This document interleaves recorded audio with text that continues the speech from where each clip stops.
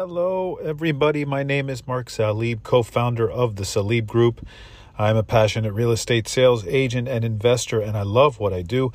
Welcome to the Real Estate Market Minute. I'm your host.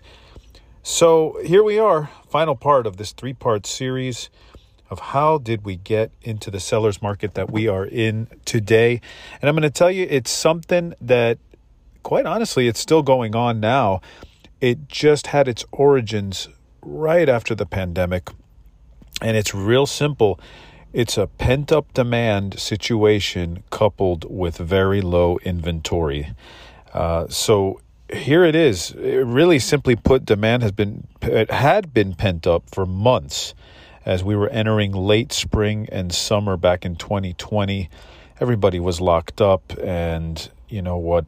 It finally got to a point where they wanted out. Everybody wanted out, and to finally make the move that they had been wanting to make. You know, it's typically a pretty hot time in real estate sales as it is in the spring and summer months. So that demand coupled with low inventory, especially again for single family homes, it caused prices to come back really strong. In fact, multiple offer scenarios. I think many of you who had been involved, I know a lot of my clients were dealing with multiple offer scenarios, whether they were listings that we had or buyers. We're going into bidding wars for homes all throughout South Florida.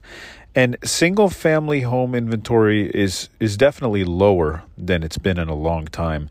You know, many sellers also, I think, going back to the source of this, right? Sellers, at a time when you had a pandemic going on, and it meant that selling your home involved, let's face it, total strangers coming into your house. A lot of people were not okay with that, understandably. We have this virus that's going around, and it's a dangerous virus, and let's be honest, it just seems safer to stay put than to pack up and go anywhere else either. So if, as a seller, you're like, well, where am I going to go? I don't want to move now in the middle of all this. I'd rather just stay nice and safe in my house. And a lot of sellers couldn't even move, even if they wanted to.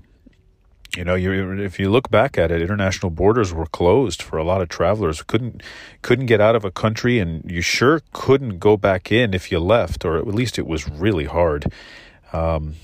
So yeah, that's really it. And that change, it's still going on. It's still an issue, and hopefully we get more inventory into 2022. But for now, that's where we're at. Hope you enjoyed this three-part series. I know I did. That's all for me today. I'm Mark Salib. Visit us on the web at thesalibgroup.com or follow us on Facebook and Instagram at The Salib Group. Until next time.